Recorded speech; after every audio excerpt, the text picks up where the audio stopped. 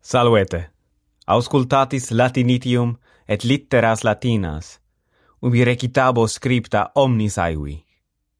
Verba scripta apud latinitium.com reperietis. Lignator et securis aurea.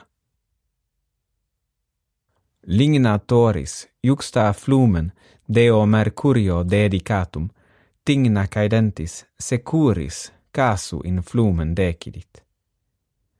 Quo multa tristitia affecto et iuxta fluminis ripam considente Mercurius misericordia motus apparuit, lacrimarumque causam rogavit, quam simulac didicit, securi aurea delata, utrum illa esset quam amisisset sciscitatus est.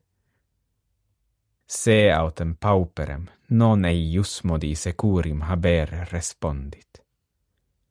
Deinde aliam argentiam Mercurius detulit, quam quoque ubi lignator suam esse negavit, postremo Mercurius ligniam praebuit.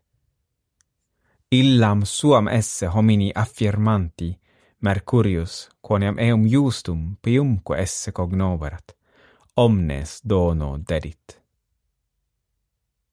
Lignator autem ad socios reversus, omnia quae sibi acciderat aperuit, e quibus unus ut eadem experiretur, cum ad flumen acces sisset, securim in aquam deiecit, deinde flens in ripa concedit, quem flentem Mercurius conspicatus, ac malisne moribus an bonis esset cognoscendi cupidus, securim ei, ut alteri, auream attulit, et rogavit utrum eam quam ipse afferret amisisset necne.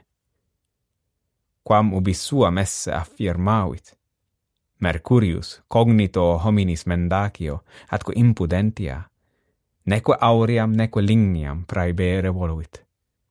Itaque securi lignia a missa, non modo improbus, sed etiam stultus omnibus videbatur. Sihi loci recitati placent, mementote eos cum amicis communicare. Volo etiam gratias agere maximas sodalibus qui nos adjuvant apud patreon.com. Gratias vobis agimus. Tantumst, valete.